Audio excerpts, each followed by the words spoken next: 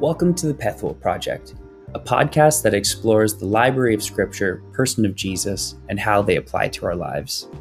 My name is Joel, and I'll be your host as we go through a series of audio reflections. My prayer is that you would understand and meet the person of Jesus in a real and tangible way.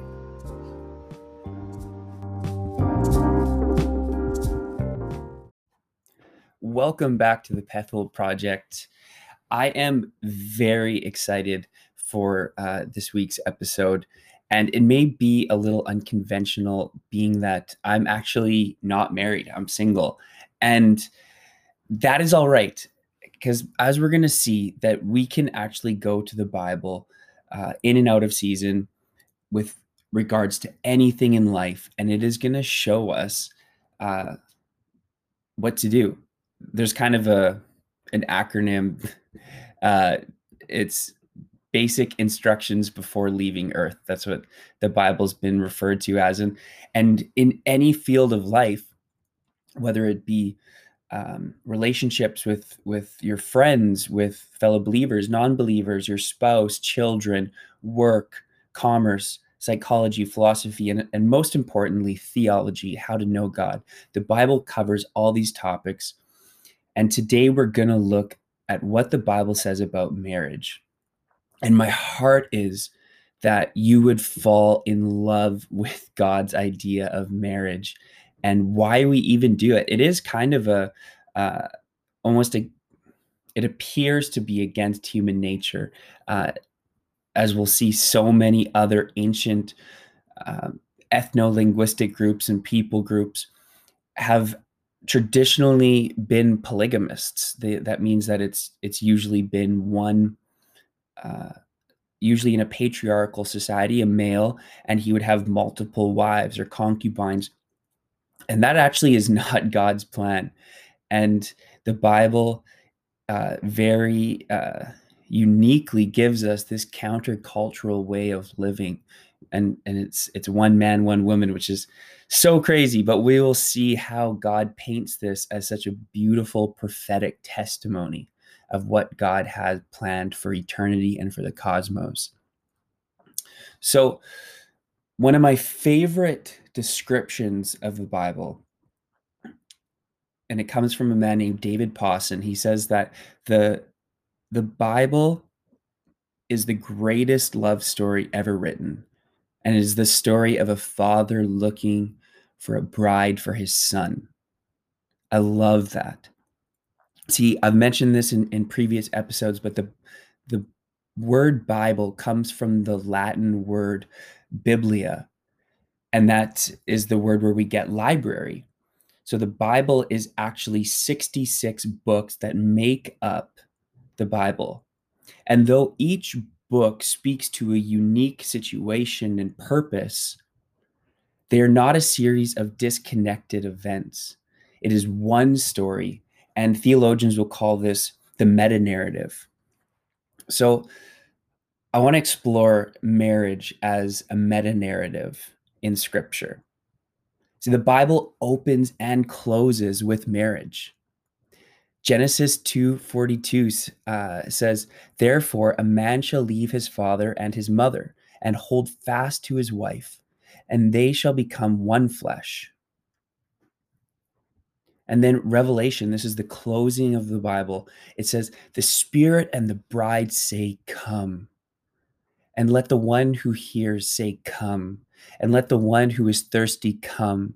Let the one who desires to take the water of life without price. Whoever testifies to these things says, 'Surely I am coming soon.' Amen. Come, Lord Jesus." So the Bible opens and closes with marriage. And this is beautiful in that we actually get married because of the Bible. There's been a lot of heated debate around what is marriage, who's allowed to get married, and this is outside the scope of the conversation. Marriage is a prophetic testimony of our Lord's coming.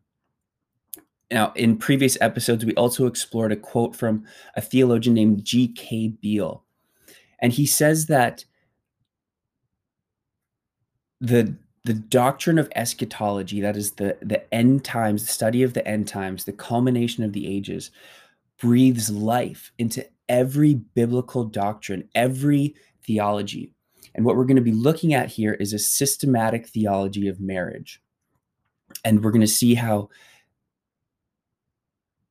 an eschatological perspective brings the reality of marriage to its completion. So in the ancient Near East, there's three steps in a marriage, in the marital process. The first being that the two families, not even just the bride and the bridegroom, but the actual families would come together and agree that there would be a marriage, that their children would be married. And this is very foreign to us with a Western worldview, but there was once upon a time, and still is in many parts of the world today, arranged marriages. And this is the case. And actually, this is interesting. I don't have any research to quote for the footnotes for this episode, but you can look it up on your own time. Stats show that there is less divorces in arranged marriages than non-arranged marriages, which is very interesting. But that's outside the scope of this episode. So the two parents would agree that there would be a marriage. Essentially, they would make a covenant. Our children will get married. After that, the bride and the bridegroom would meet and they would become betrothed. They would agree. We call this an engagement. They would meet. And the bridegroom would present a dowry to the bride. And this is, again, very outside our worldview.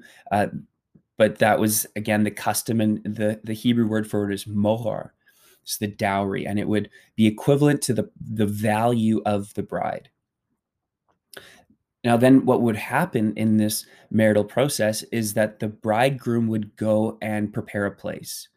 He would go and purchase land, either, get involved in the family business, whatever it took to support this new household, this new family that was coming. He would get everything arranged. And then he would come back for his bride, and there would be a wedding, and there would be a party.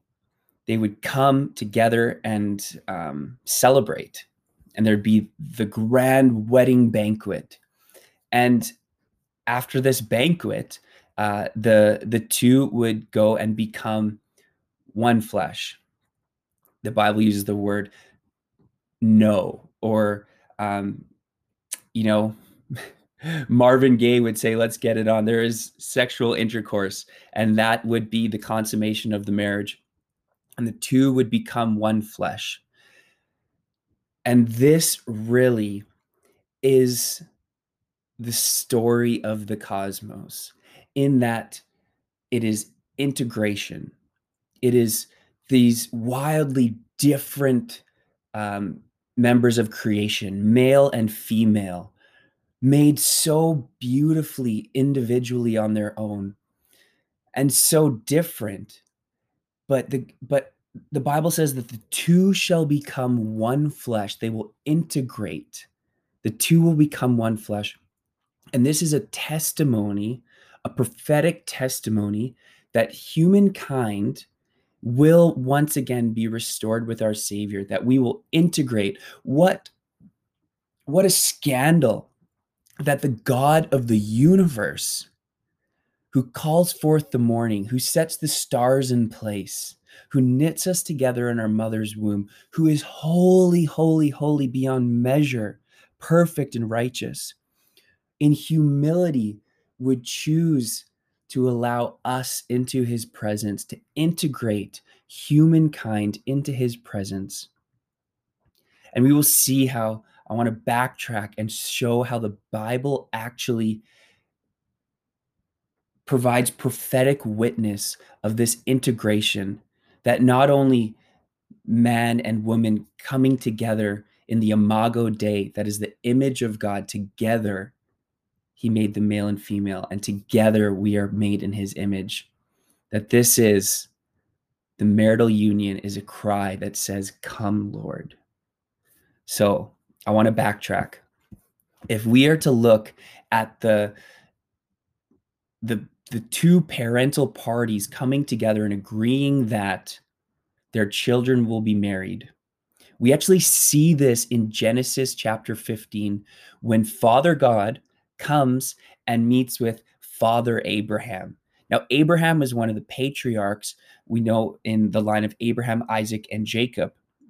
If you're unfamiliar with this, he is essentially the father of many. He is the man that God cut covenant with and promised that through Abraham that there would be a blessing to many nations. And now this, I'm going to read the text. This is Genesis 15, 1 through 21. It says, after these things, the word of the Lord came to Abram in a vision. Fear not, Abram. I am your shield. Your reward shall be very great. But Abraham said, O Lord God, what will you give me? For I continue childless, and the heir of my house is Eliezer of Damascus. And Abram said, behold, you have given me no offspring, and a member of my household will be my heir. And behold, the word of the Lord came to him, this man shall not be your heir, for your very own son shall be your heir. And he brought him outside and said, look toward heaven and number the stars, if you are able to number them. Then he said to him, so shall your offspring be. And he believed the Lord, and he counted it to him as righteousness. Then he said to him, I am the Lord who brought you out from Ur of the Chaldeans to give you this land to possess. But he said, O Lord God, how am I to know that I shall possess it? He said to him, bring me a heifer, 3 years old, a female goat, 3 years old, a ram, 3 years old, a turtle dove, and a young pigeon. And he brought him all these, cut them in half, and laid each over against the other. But he did not cut the birds in half. And when birds of prey came down on the carcasses, Abraham drove them away. And as the sun was going down, a deep sleep fell on Abraham. And behold, dreadful and great darkness fell upon him. Then the Lord said to Abraham, know for certain that your offspring will be sojourners in a land that is not theirs, and they will be servants there. And they will be afflicted for 400 years, but I will bring judgment on the nation that they serve, and afterward they shall come with great possessions. As for you, you shall go to your fathers in peace. You shall be buried in a good old age, and they shall come back here in the 4th generation. For the iniquity of the Amorites is not yet complete. When the sun had gone down and it was dark, behold, a smoking fire pot and a flaming torch passed between these pieces. And that day the Lord made a covenant with Abraham, saying, to your offspring I give this land, from the river of Egypt to the great river, the river Euphrates, and the land of the Kenites, the Kezites, the Cabanites, the Hittites, the Perizzites, the Rephaim, the Amorites, the Canaanites, the Girgashites, and the Jebusites. All right, close quote. Now, let's just, address the elephant in the room. This is weird. This is outside our Western worldview. Now, what this is an ancient form of cutting covenant. Now, we sign contracts now. We have legal documents, but in the ancient Near East, a covenant would be cut by taking these animals, and it says in verse 10, and he brought all these and cut them in half and laid each of them against the other. They would take these animals, put them on each side of the road, cut in half, and the two parties would walk between the animals and say, if I break this covenant, let me be like one of these animals. And the agreement is binding. Now, when we're considering this as a type of marital covenant, what's beautiful is that God actually puts Abraham to sleep. And the word even deep sleep that he that is used to put on Abram here is the same phrasing that God uses in the garden when he puts Adam in a deep sleep and takes the rib out of him to form Eve. This is again a type pointing to the marital message. But God puts Abram to sleep, and it is God alone who passes through the carcasses, as if to say, Abram, you will drop the ball. You cannot remain faithful, but yet God will remain faithful, that he will keep this covenant through hell or high water. And as we see through the law and the prophets, the Old Testament, the first half of the Bible play out, we will see that Abram's descendants are continuously rebellious. They continuously rebel against this covenant. They continually chase after false gods. And the language that's used in the Old Testament is that of infidelity. When God grieves the loss of his people's affection, he calls this infidelity, that they are prostituting themselves after other gods. This language of intimacy is saturated in the Old Testament text. But even when we go astray, God remains faithful. I'm so encouraged by that, because God knows I have been reckless with my affection. And he is so patient, slow to anger, abounding in love and mercy. So the two parties, Father Abraham and Father God, agree that there will be a wedding. Well, what comes next is the bride and bridegroom must meet. And I love this. This is where it starts to get really good. In Ephesians 5:25 through 27. Now, this is what it says. Husbands, love your wives as Christ loved the church. Husbands, love your wives as Christ loved the church and gave himself up for her, that he might sanctify her, having cleansed her by the washing of water with the word, so that he might present to the church to himself in splendor, without spot or wrinkle or any such thing, that she might be holy and without blemish.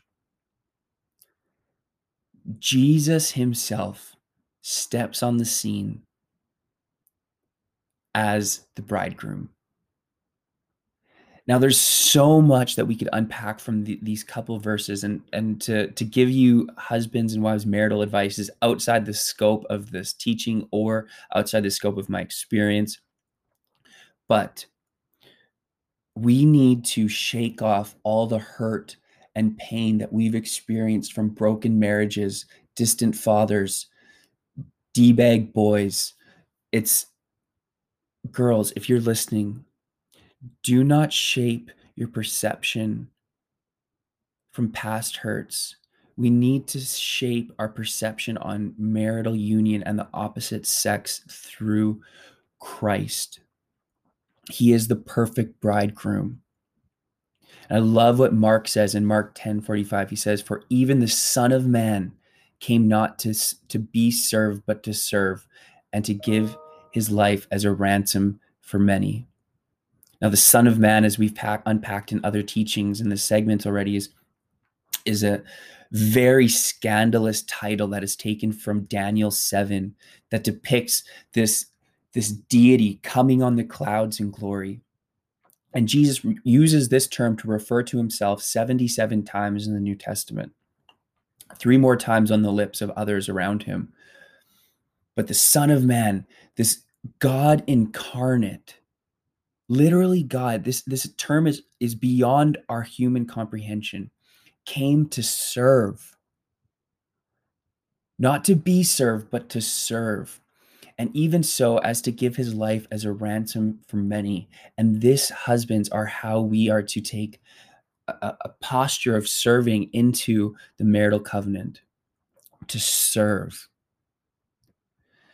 Now, Jesus stepping on the scene as the bridegroom in this betrothal means that he actually needed to bring the dowry, the mohar.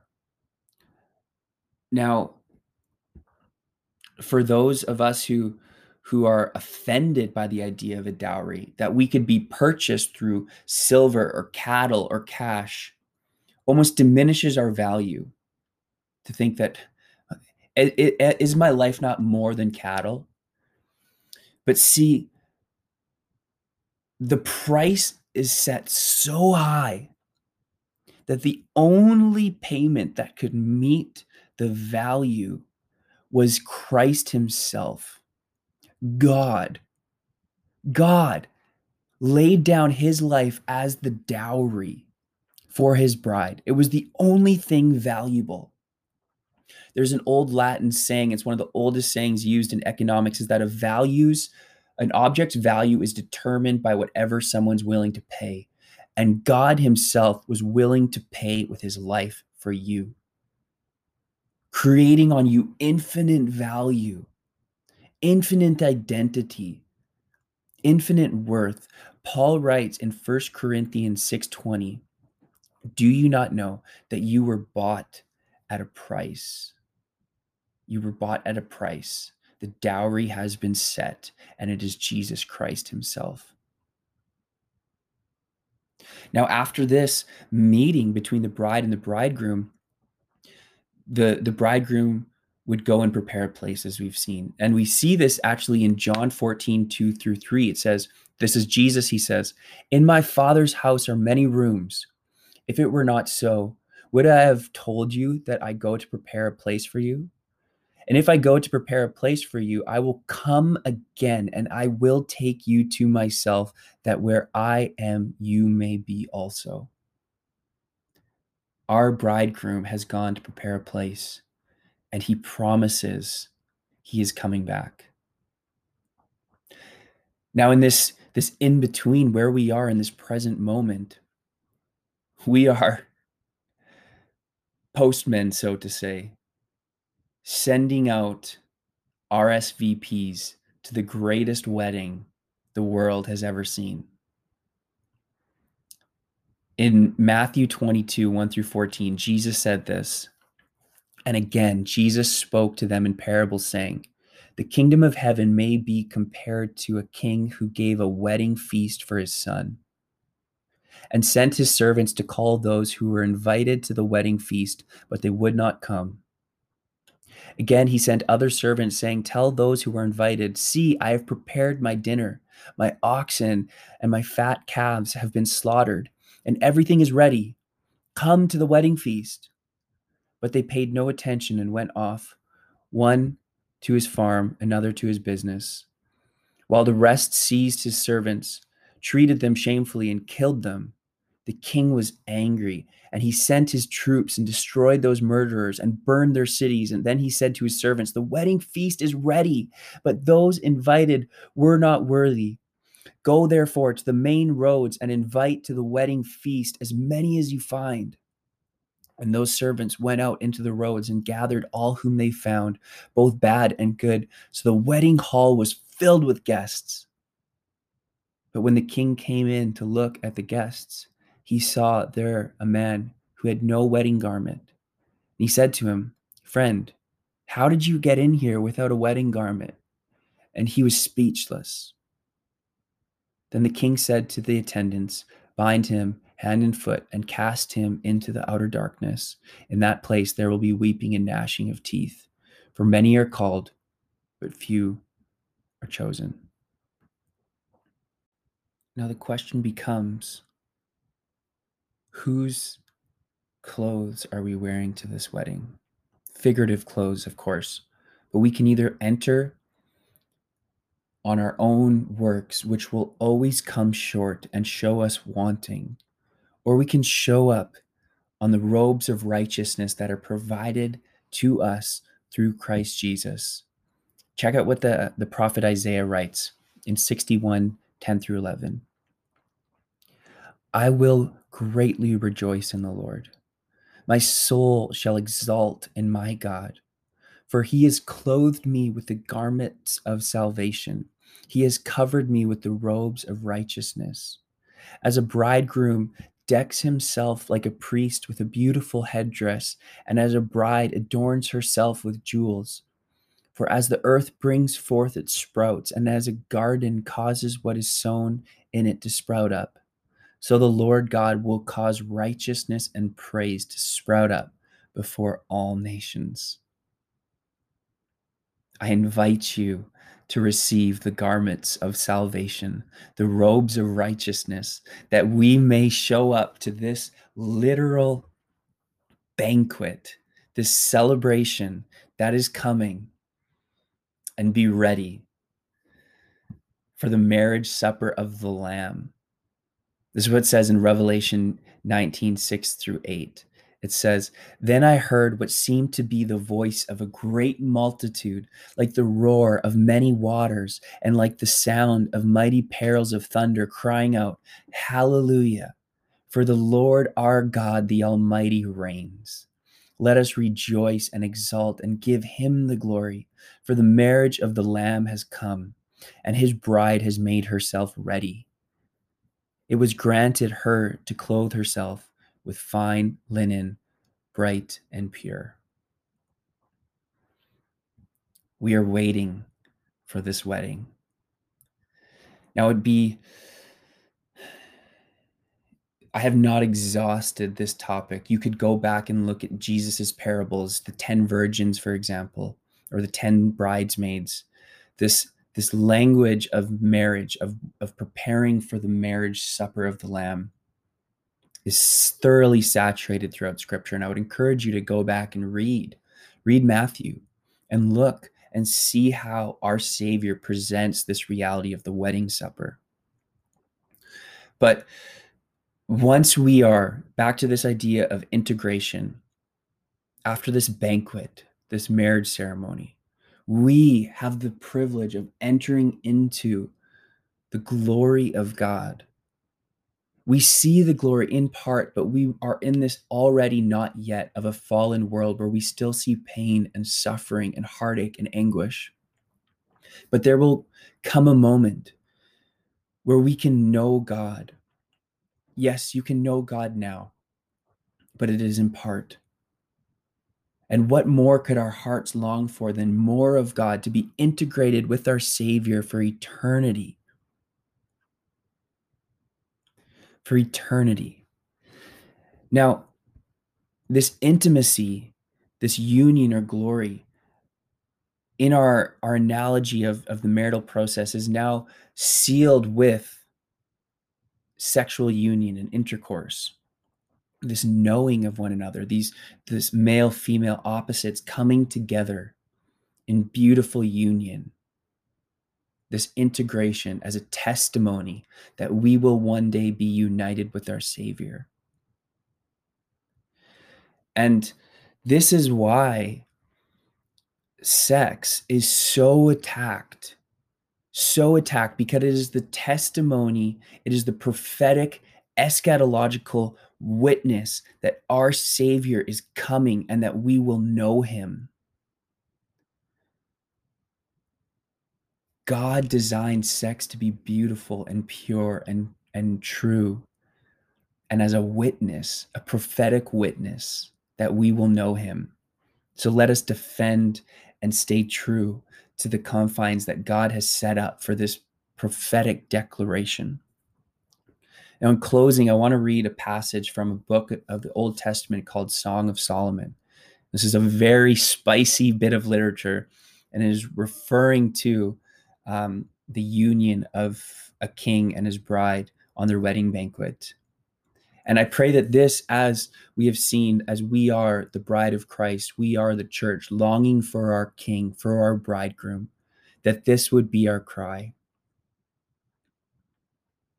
And the author writes, "As an apple tree among the trees of the forest, so is my beloved among the young men. With great delight I sat in his shadow, and his fruit was sweet to my taste. He brought me to the banqueting house, and his banner over me was love. Sustaining me with raisins, refresh me with apples, for I am sick with love. His left hand is under my head, and his right hand embraces me. I adjure you, O daughters of Jerusalem, by the gazelles or the does of the field, that you not stir up or awaken love until it pleases. May we be a people that does not stir up or awaken love until it pleases. May we not go after fading pleasures, second-class idols, second-class groomsmen, second-class gods, idols. Let us wait for the wedding supper of the Lamb for our allegiance. And may we protect the marital union as a prophetic declaration. John closes the whole Bible again in the words of matrimony, and he says, "The Spirit and the bride say, 'Come.' And let the one who hears say, 'Come.' And let the one who is thirsty come. Let the one who desires take the water of life without price." Just a little later down, he says, "He who testifies to these things says, 'Surely I am coming soon.' Amen. Come, Lord Jesus."